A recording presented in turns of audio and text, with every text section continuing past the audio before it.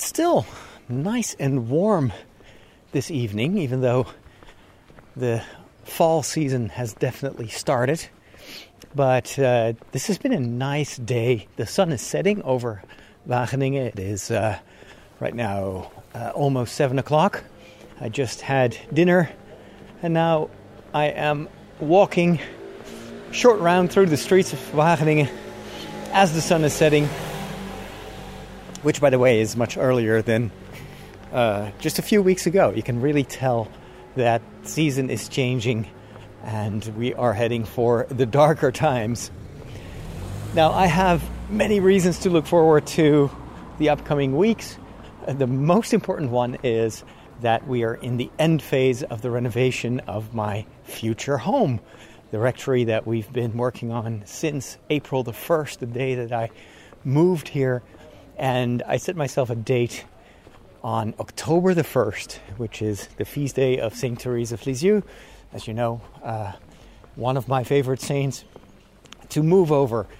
Come what may, even if the house is not entirely finished yet, I still think it's finished enough. I will have floors. That is, for me, that's enough. So I can start putting the furniture in place. That's the one main reason that I can't move in yet, because if there is no floor, you can't put in a bed on which to sleep. There is still an issue with the radiators, the heating system.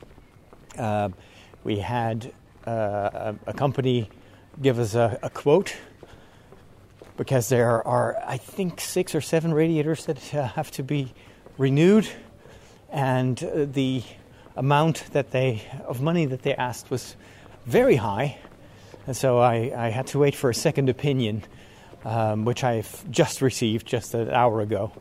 So we can now move ahead and hopefully finalize that also quickly. And then it's just a matter of finishing touches. I have to make sure that I have internet.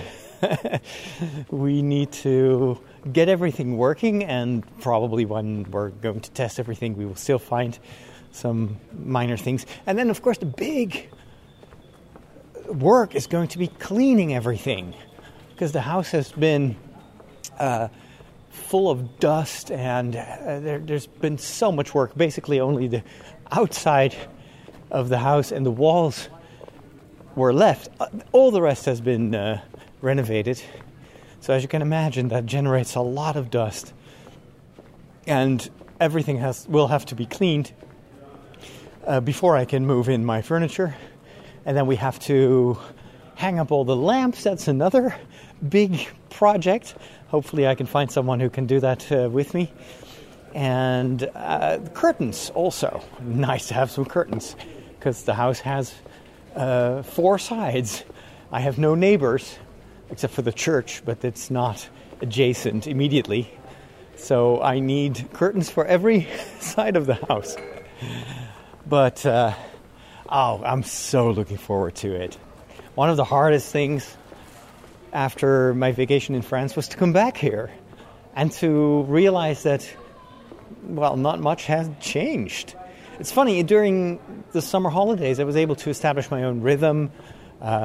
As you know, I've been working very hard on my health and made tremendous progress. And it's also because the summertime is usually very loose, and it's easier to just figure out your own way of doing things. But now that the new parish season has started and the students are back, life at the rectory has not really changed that much. And that was hard, because I have changed. And I know what I want, and I know what I need for my health, for my own sanity. And I'm not entirely convinced that I can realize that as long as I live here in Wageningen.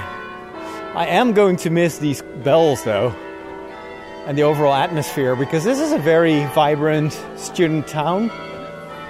Lots of younger students are sitting outside. There's a dog playing in the fountain here, trying to drink all the water from the fountain. not sure if that's a good idea. I don't know how clean that water is, but anyway. On the other hand, I will not miss the noise that comes with the student status of this town.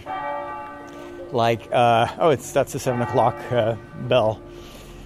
The other night, at 2 o'clock in the morning, this is the first time I ever did this in my life. I was yelling at students. So it was, I think it was on Saturday evening. So that's usually the time when they go out and get drunk. And when students here get drunk, they get very loud. Something I've never understood.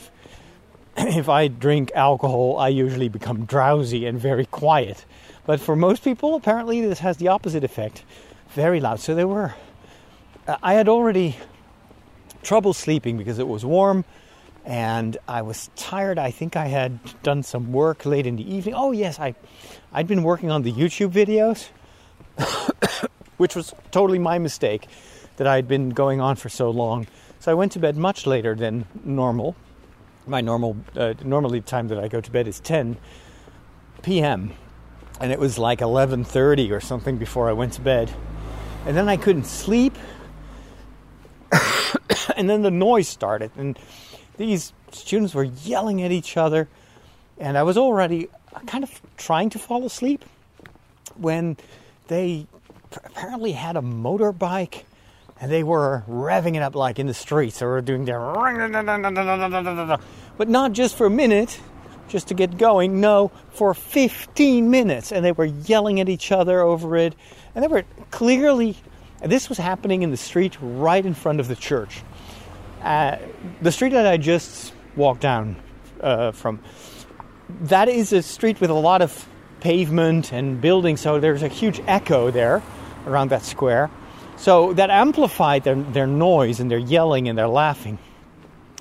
And especially the motorbike was making an insane amount of noise. So at first I'm thinking, well, probably someone will call the police because this is ridiculous.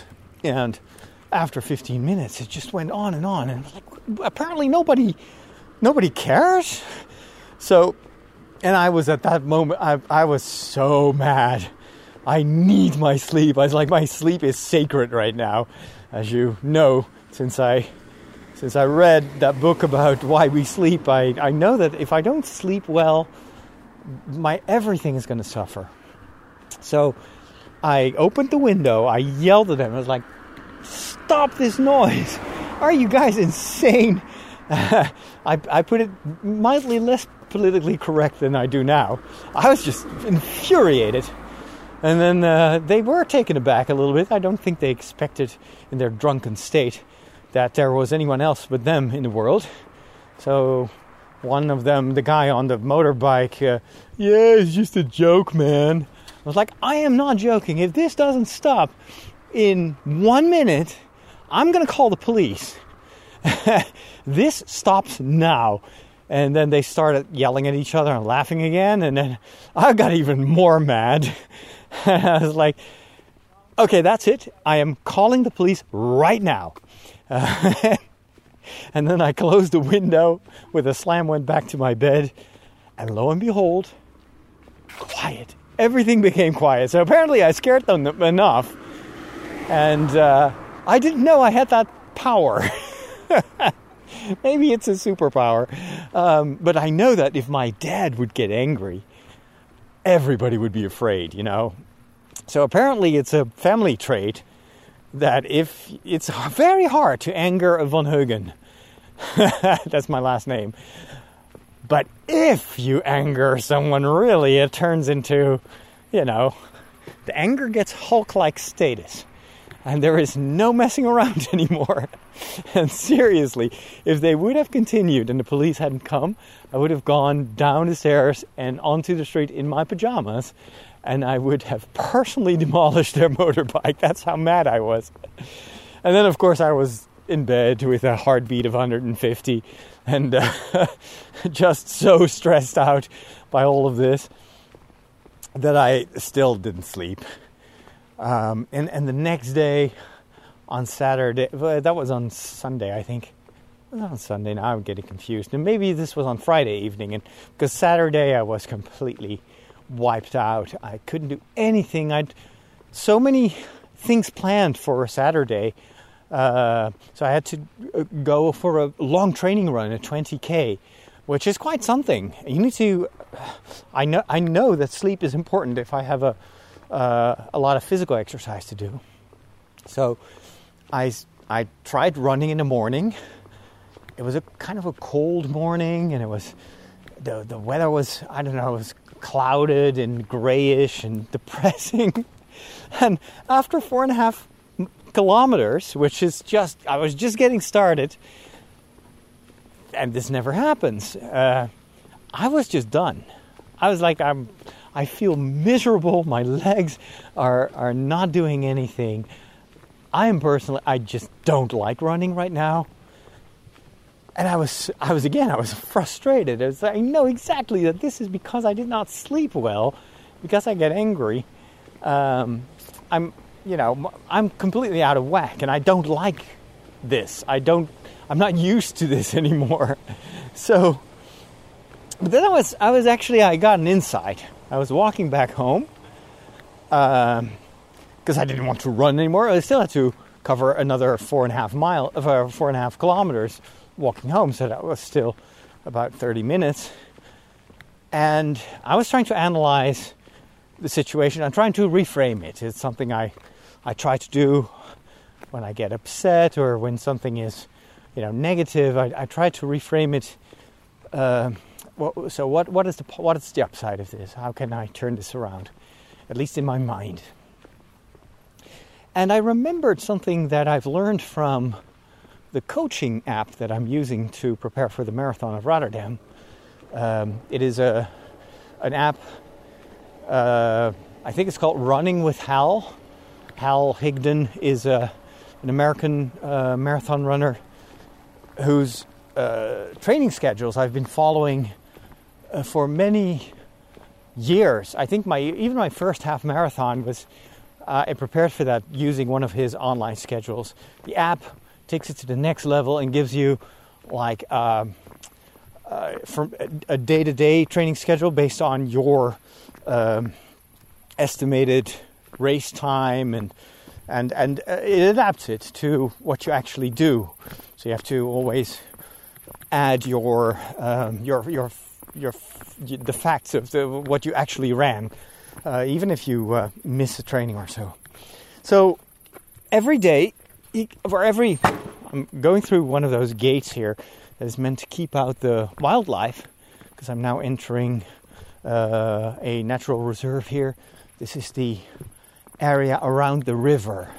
This part was almost flooded a few months earlier, if you remember that. Now it's all super green because probably very, very wet still. I always like, when I go for a smaller walk, I like to walk through the grass and just, you smell nature here. I love that. Even though I finally ended up doing my 20K run this morning. So I've already been outside, but I can't be outside enough. It's so beneficial. Anyway, the app, even if you can't do so on that morning, I typed in that I didn't do the planned distance, but I only did 4 kilometers or so, 4.5 kilometers. And then the app gives you a reaction. And it was, I see you kind of missed your goals today, but, that happens from time to time. Maybe you were too tired, or don't feel bad about skipping a day. Pick up the pace tomorrow and you'll be fine. And you know what? That was exactly the advice that I needed, not only for my marathon training, but I needed to hear that for my overall life. I have a tendency, and those of you that know me since forever, I have a tendency to always aim too high and to be very ambitious about what I want. And I always get into trouble because I want too much, and yet time, resources, energy, health can all fail you, and then I would feel bad about it because I'd already announced it and I already promised myself and others that I would do it. And so in the past I've often been plagued by this feeling of inadequacy. I don't do enough. I should have done this. Should have, could have, would have. It's been my mantra for most of my life. And it's very unhealthy because it puts you in this constant mood of first of all, guilt. I'm not good enough. That's a really, really core issue that I have been struggling with for most of my life. So it's never enough. But also this almost exaggerated feeling of duty and having to work nonstop, never taking time for myself. And even if I would take time for myself, I would still try to turn it into something that is also good for others. So it's a reflex. And for instance, if I would play a video game, I don't play a video game just for fun. No, then I'm constantly beating myself up. Like, I should stream this. I should engage with the Twitch community. I should have conversations. Building a Lego castle. I can't just go and build a Lego castle listening to some music. No, I have to set up a YouTube channel and I could reach so many thousands of Lego fans and this could really help my mission. So I'm constantly, of course there's nothing wrong with that, but I think that subconsciously I'm also using these ideas to tell myself that it's okay to take a break, it's okay to build a Lego castle or to play a video game, but it has to be useful. It can never be for me because I already do so little and I accomplish so little. And it's very negative self-speak. And I also have that same reflex when it comes to training for the marathon. When I don't feel good, and fortunately this rarely ever happens today because I'm such an experienced runner, and I think this has been the best training ever. I've never ran this much, and I've hugely improved my overall speed and stamina because I've been so diligent and training so. I've been so obedient to what the app told me, and it works. It totally works. I have to trust this program, and I've been super excited about the results already during training. So I don't know what's going to happen on race day, but I don't care actually, because this is all running a marathon itself is just a crown on the actual fun of running, and that is having a purpose to run for and to train for and to see yourself improve. So but if I would fail trainings in the past, I would beat myself up about that as well.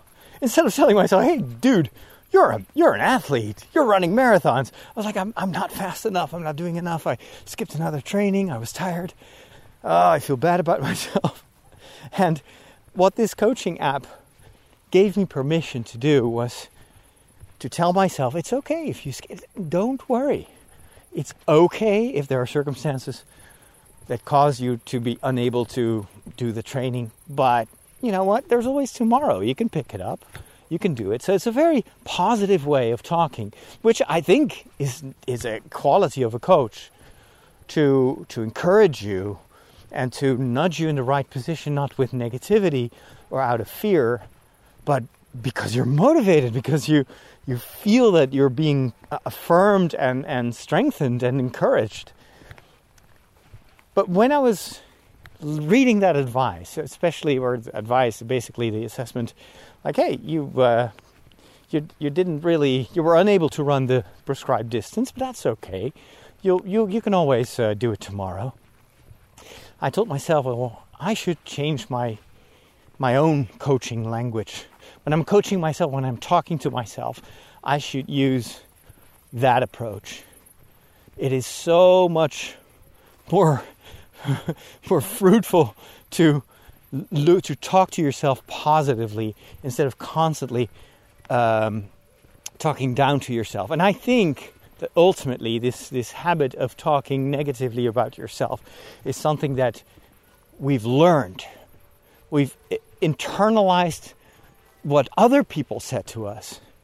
And there are people in my own past and education that have been this negative and who had this attitude like it's never good enough. It's not good to do something for yourself. You always have to be. It's almost a sin to do anything just because you like to do that. It has to be useful for others. You cannot never be selfish. That kind of talk. But it's always, I mean, the core, maybe, yes, I agree with that. It's good to not be selfish, and but the tone and the approach was very negative and very condemning of everything that's fun. And basically, the premise of that kind of criticism is self-care is bad. Self-care is selfish. And if there's one thing that I stopped believing, is that. On the contrary, I think self-care, being kind to yourself, is a virtue. It's something very, very important. And I think it's also a reflection of... By the way, I'm walking over a bridge, in case you're wondering what this sound is. It's a wooden bridge that goes over the river. And here's another gate for the animals. There's a lot of mud here. Let me see if I can jump over it. Oops. Okay. I survived. I'm always afraid with mud like this to slip, to fall, which actually has happened before. So far, so good. But if I think of how God looks at me, what is the kind of feeling that I want to give people who come to me for confession, for instance? They feel bad about something that happened. They really have remorse about certain things they did or said, and they want to improve. So what is my attitude in that situation? Encouragement. I was like, that's great, and don't sweat it. Don't worry about what you did wrong. What matters to God is what you want to do now, and how are you going to turn that around? It's like, I applaud your courage to express your desire to be forgiven and to start anew. So my role as a pastor is to always encourage, to coach people in a positive way. It wouldn't even cross my mind to say anything negative during confession. I've had some experiences in the past with confessors that did that, and it hurt me very much. And it actually did the opposite of what they probably thought they were doing. It just here's a lot of mud as well. There we go. This is probably the one of the downsides of this area having been so wet a few months ago. Ugh. Sorry, I'm just navigating the tiny tracks here that have not been inundated. Okay, let me just take the left path here. That goes up, and so it's less swampy. So if I always approach other people from a pastoral point of view positively, then why on earth am I not doing that for myself? Oh my gosh, here is a very small path, and it is just one big mudsled. It's just, listen to this. That is mud. It's the kind of sticky, gooey mud. Ew. Okay, I'll probably have to take my shoes off when I re-enter the rectory. This is not going to... It's not something you shake off. Oh boy. Even though the road goes up, it's still muddy. I guess that this path has been a small river when we had the inundations. It's the only way I can explain all this humidity on this level. Oh wow. There's a huge group of horses. And there is no fence here separating me from these, at least 15 horses that are standing there grazing. Most of them are brown, a few white ones, a few black ones. Nice, but I will keep my distance. I'm a lot smaller than these horses. Anyway, So if I myself use positive language to coach others, then where does this negative inner voice come from? Well, I guess it has to come from other people. And I just internalized it because I thought it was normal. Well, not anymore. I'm learning more and more that this goes back to the core commandment that Jesus gives. Now, what's the most important thing in the law? To love God above everything and to love your neighbor as yourself. So self-love is explicitly permitted by Jesus and encouraged. It's not just, and sure, you can also love yourself. No, it's a commandment. You have to love yourself. And for me, that translates also in the language that I use and the kind of coaching that I apply to myself. So, what I did that day, that Saturday, that I felt so lousy and rotten, and I could tell, this is going to be a lost day. I'm probably going to be in bed for most of the day, which actually happened in the afternoon. I laid down and slept for a few hours, more or less, because I just had to recover from that broken night before. But instead of beating myself up about it, I told myself, hey, this just happens. It's part of life. Nobody is going to force you to do anything you can't do. If this fatigue that you right now, you feel, if you would label that as I am unwell, I'm sick. In a certain way, you are. You are sick of sleep deprivation and having had a bad night, not having had the amount of REM sleep that you need, etc., etc. If someone else would tell you, well, today I'm really unwell, I'm not feeling good at all, I'm kind of sick, I would never say, well, what kind of excuse is that? Go to work, I force you now. And yet, oftentimes I do that to myself. I remember that when I had COVID, and I was like even my blood saturation was low, and I had a 39-degree fever. I forced myself to edit entire TV shows. I think I made three full TV shows while I had COVID and I had 38 to 39 degrees of fever. And anyone else would be in bed. So that's telling you how much I've been used to treat myself differently from the way I would treat other people. And I think it comes from this uncertainty. Is it good? Am I good enough? Am I not too selfish? And so this inner voice has to stop. And thankfully has already stopped. And I recognized the voice immediately. I was like, okay, this is negative self-talk. We're not going to do that. And then sometimes, the universe conspires to help you. Through another gate here. I'm now, in case you've ever seen the photos, the river is on the right. And it's interesting to see rowboats again. And a little pond that goes back and forth. Not the pond, the little boat. We call it a pond in Dutch. But that's not the same word. It's a little boat that carries bikes and cars over the river. It hasn't been there for months because of the water situation, but now it's all back. So I guess there's a lot of leisure use of the river again. It's funny. Anyway, and here on my left is the big former stone factory with a huge chimney in the center, and the kind of always reminds me a little bit of the houses in Brie in Middle Earth. There's something, I don't know, Middle Earthy about this. Oh, and look at the grass in front of this old factory is now covered in orange flowers. Beautiful. They've been planted, actually, I see. We used to call those Afrikaners. I think they're going to change that name because of the, political situation, the Holland coming to terms with its past of slavery and oppression. So apparently these flowers have to get a different name as well. I wouldn't know why beautiful flowers could be demeaning, but I don't know. I don't know the genesis.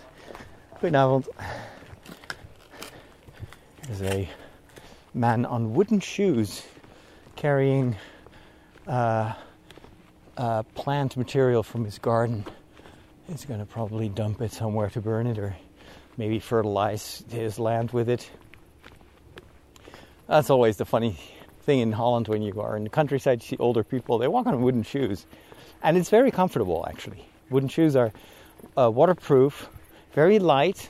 It feels, you think wooden shoes, that sounds heavy and impractical, but the type of wood that they use is water resistant, and it's very, very light. So it absorbs the heat very quickly, so it's even comfortable in the winter. If you have to wade through mud pools like I just did, wooden shoes would have been perfect. And my fancy, oh my gosh, my shoes, especially my left shoe, is covered in mud now. And so are my trousers. Darn it. Okay, I'll have to let that dry overnight and see if I can wash it out tomorrow. So I guess when I'm in the new home, I'll get myself a pair of wooden shoes as well, just in case. I can do the wooden shoes walk. How fun would that be? You'd probably have a lot of extra audio noise in the background. Anyway, so the universe conspired to help me with this positive self-talk, and because as you know, I'm using the app Habitica to establish new routines and new habits, and it's worked wonders. I've used it in the past, but it's never been this effective, mostly because I'm using it much more consistently. And so I've been able to establish a ton of new routines, and because I'm able to constantly, mark the successes, it also gives me a good feeling every day of like, oh, I've done everything that's on my list. I've even done 40 push-ups today. And I don't know, there's something about this app that visualizes the things you do so you can tell yourself, hey, I'm not doing so badly at all. I'm actually making progress here. But the funny thing is, it's an app, and there's a community also around it. And every month they have challenges for anyone to join. And this month, so I was browsing through some of those challenges, and one big one was the month of self-care. That's how it was formulated. And when you take up a challenge like that, it gives you things to do, and it puts it in the same list that you check every day to mark your habits, or maybe to-dos, or your tasks. And there were 2 tasks that you had to do, so that's a one-time time investment. And it was to create a list of things you're good at. And you could write down anything you wanted, but they're just things, talents, skills you've acquired, things that help other people, just anything positive that you have to say about yourself, you could list it. So that was one job to do, one task. And there was a second list I had to make. Oh, the second list was to make a list of things you can do that give you joy, that give you new energy, that are things that you do that can recharge your batteries. Funny enough, that list for me was very small. I had trouble coming up with things. I'd just write down... first of all, what happens in my mind is when I get a task like that, I'm thinking of all sorts of pious things that other people would think I would write down, or maybe think that I should write down, like what gives you new energy? Prayer, meditation on holy scriptures, praying the rosary. And it's like, yeah, that's great, but that is actually that's not the way the cookie crumbles for me. That sure, I'm a priest, and prayer is good, but that's not this category. I would only write that down if I would like to project to the world and to myself how holy and pious I am. But let's face it, prayer And liturgy of hours can also sometimes be just a chore that just takes away your energy. And it's not always rose-colored prayer, and praying the rosary can be extremely boring and sleep-inducing. So, no, I'm not going to write that down. So that's the first, that's just happening in my mind, and I usually have that discussion within 5 seconds. I'm thinking, okay, this is just for me.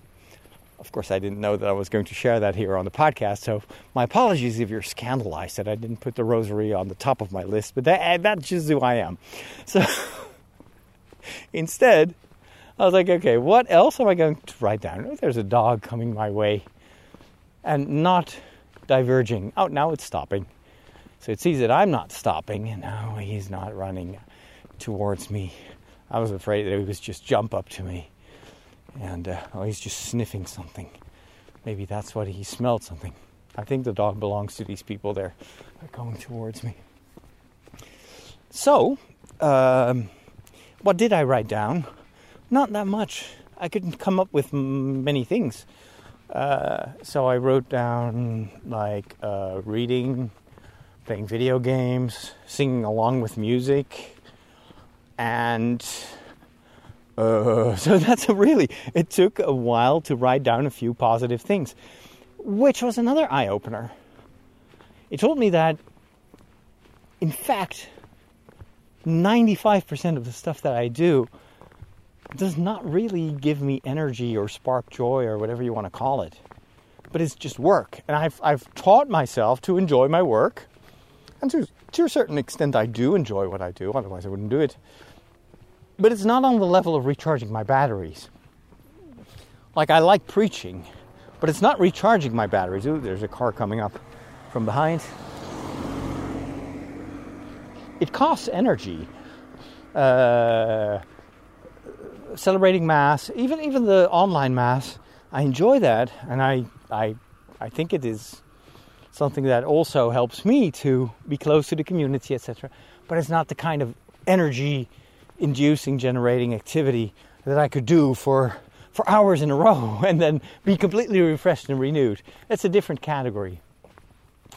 And I noticed that I actually have very few things that I enjoy just because I enjoy it. Even Lego and video games, I had to specifically write down building Lego without streaming, playing video games without streaming. That's the kind of stuff that I can immerse myself in, and I enjoy it. I listen to some music, I sing along, and I don't have to perform something or, expend energy into more than just the activity itself. But I did find a number of things that I liked, and I wrote down. And then the next two items that it added to my so these two were the to-dos. The other two went to the task list, which is stuff that you do from time to time when it's necessary. It's not a daily habit. These two tasks, I'm trying to sway away some flies here, or some mosquitoes. They're all swarming right now at this time of the day. Oh, the other day I went for a bike ride. There was like in the training for the marathon, you have these days once per week where you have to do a different type of sports. Now, I'm not a swimmer. I don't do any other type of group sport. So the only alternative that I have to running is riding my bike. So I was riding my bike in the evening, and I go through this lane. It was in Renkum, which is this smaller village. And all of a sudden, like, it is as if I'm hit with 1,000, not as if, I'm hit with 1,000 bugs. My entire face and body is covered in these black tiny little flies, almost the midgets you have in Scotland that they don't bite. But it was like, so prickly, and I was going full speed. I was going really at a fast pace, and so I couldn't stop anymore, but I was like, my entire face is covered in bugs. Ay. Anyway, the stuff you have to suffer if you want to be healthy. So the task one is, if you feel down, if you catch yourself with negative self-speak, practice self-care by going through that list of things that you're good at and tell yourself you're okay. There's much more that is good than what is failed. So that is, and I've done it not very often, which is already a good sign. It means that there hasn't been much negative self-talk lately, or maybe I just forgot. But that's when I understood that's actually a good exercise. Tell yourself that you're much more than just this one thing that you feel bad about. And the second task is, when you really feel bad and you have an off day and you feel super negative about yourself or about something, take a look at that other list of things that re-energize you, that without any second agenda or whatever are just for you and you know are going to help you feel good. Now, of course, I didn't put any junk food in that list, otherwise I'd be a mess by now. So it's good to have a list of rewards, of things you can do, maybe not even rewards, but just things you can do that are just for you and for no one else, and that make you feel good. Because that's part of self-care. It's doing for yourself what you would totally grant another person to do. And the constant struggle, of course, is that voice of the people in your life that have been influential, that have denied you in the past to have these moments for yourself. I can still hear that voice. I needed a lot of me time when I was a teenager, and I enjoyed being on my own. I loved sitting at my desk and drawing comics and building model planes and stuff, and I've heard so often that was selfish, and that instead I should be playing with my friends, or do something that is useful or useful for others. And a little bit of creativity is good, but it should always be something that you can then give to someone else. Or doing something for yourself just because it energizes you and you like that is bad. That is selfish. That is, well, this routine has made me even more aware of how important it is to do the opposite of what that voice says and spend time on yourself, because you would also absolutely wish it on for someone else. And I think especially in my work as a priest, when I look around to my colleagues, so many of them are, I think, literally working themselves to death. The parish life takes up every single moment of the day, and they feel even obliged to be ready for it to take over every minute of the night if necessary. It's this kind of self-chosen martyrdom, which I think is extremely destructive and even shows, I think, a lack of faith. It's a messiah complex for many of my colleagues, and it has been for me. That's how I know firsthand how dangerous that is, because it can destroy you. Because there's always more work. It's never enough, literally. The kind of work that priests do in the parish is never enough, and you have this constant battle. I see it with other priests in my vicinity. To tell yourself that it, stop. Most priests that I know can't say no to themselves. They feel that they constantly have to do more, and it's never done. And they can never just sit back and take time to read a book or watch TV. Who has time for that? How often have I heard that lately? Who has time to read a book? Well, I have, because I think it's necessary for me. It's a way for me to give myself new ideas, to learn about stuff, to make progress in my life. to have something to just enjoy that is not work-related, reading for me is one of my priorities. So I just schedule it as if I would schedule a meeting with someone else. Because love your neighbor as you love yourself. You know, there should be parity there. And, well, in my kind of work, it's hard to accomplish. And it's also, you know, how far do you let other people go over your own boundaries? Of course, an incidental moment where you have to kind of step out of your comfort zone. I'm not talking about that. I'm talking about structural abuse of the availability of priests to wear them out. And even Bilbo knew that you can't spread butter over too many pieces of toast. But that's what I see happening, and it has happened to me in the past. And so having this week of self-care, or this month of self-care, it's another way for me to coach myself. And then there's one more thing that is added to the habits, and I'm actually very grateful for that. And I'm going to leave it there, even if the challenge is over next month.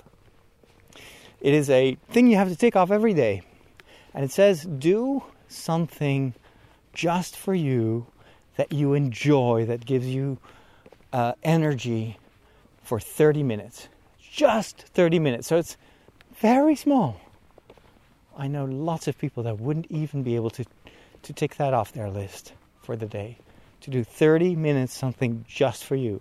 So that also includes, I'm not going to do it for God. That may scandalize you, but hey, I'm not going to put prayer or something like that. Because I know that God enjoys it when I enjoy myself. And when I take good care of myself, that is something that I think pleases God. You always have to be careful with filling in what God may think. But yeah, I believe it's true. So, and the reason that I leave it on there is that even though my schedule that I make, my planning, there's always this 1 hour between 5 and 6 where I give myself space, room to read. I kind of do that maybe one day out of 10. All the other days, I don't get my reading in. And the only reason that I'm still able to continue reading the books that I have on my reading list for 2021 is because I run so much. And so I listen to audiobooks.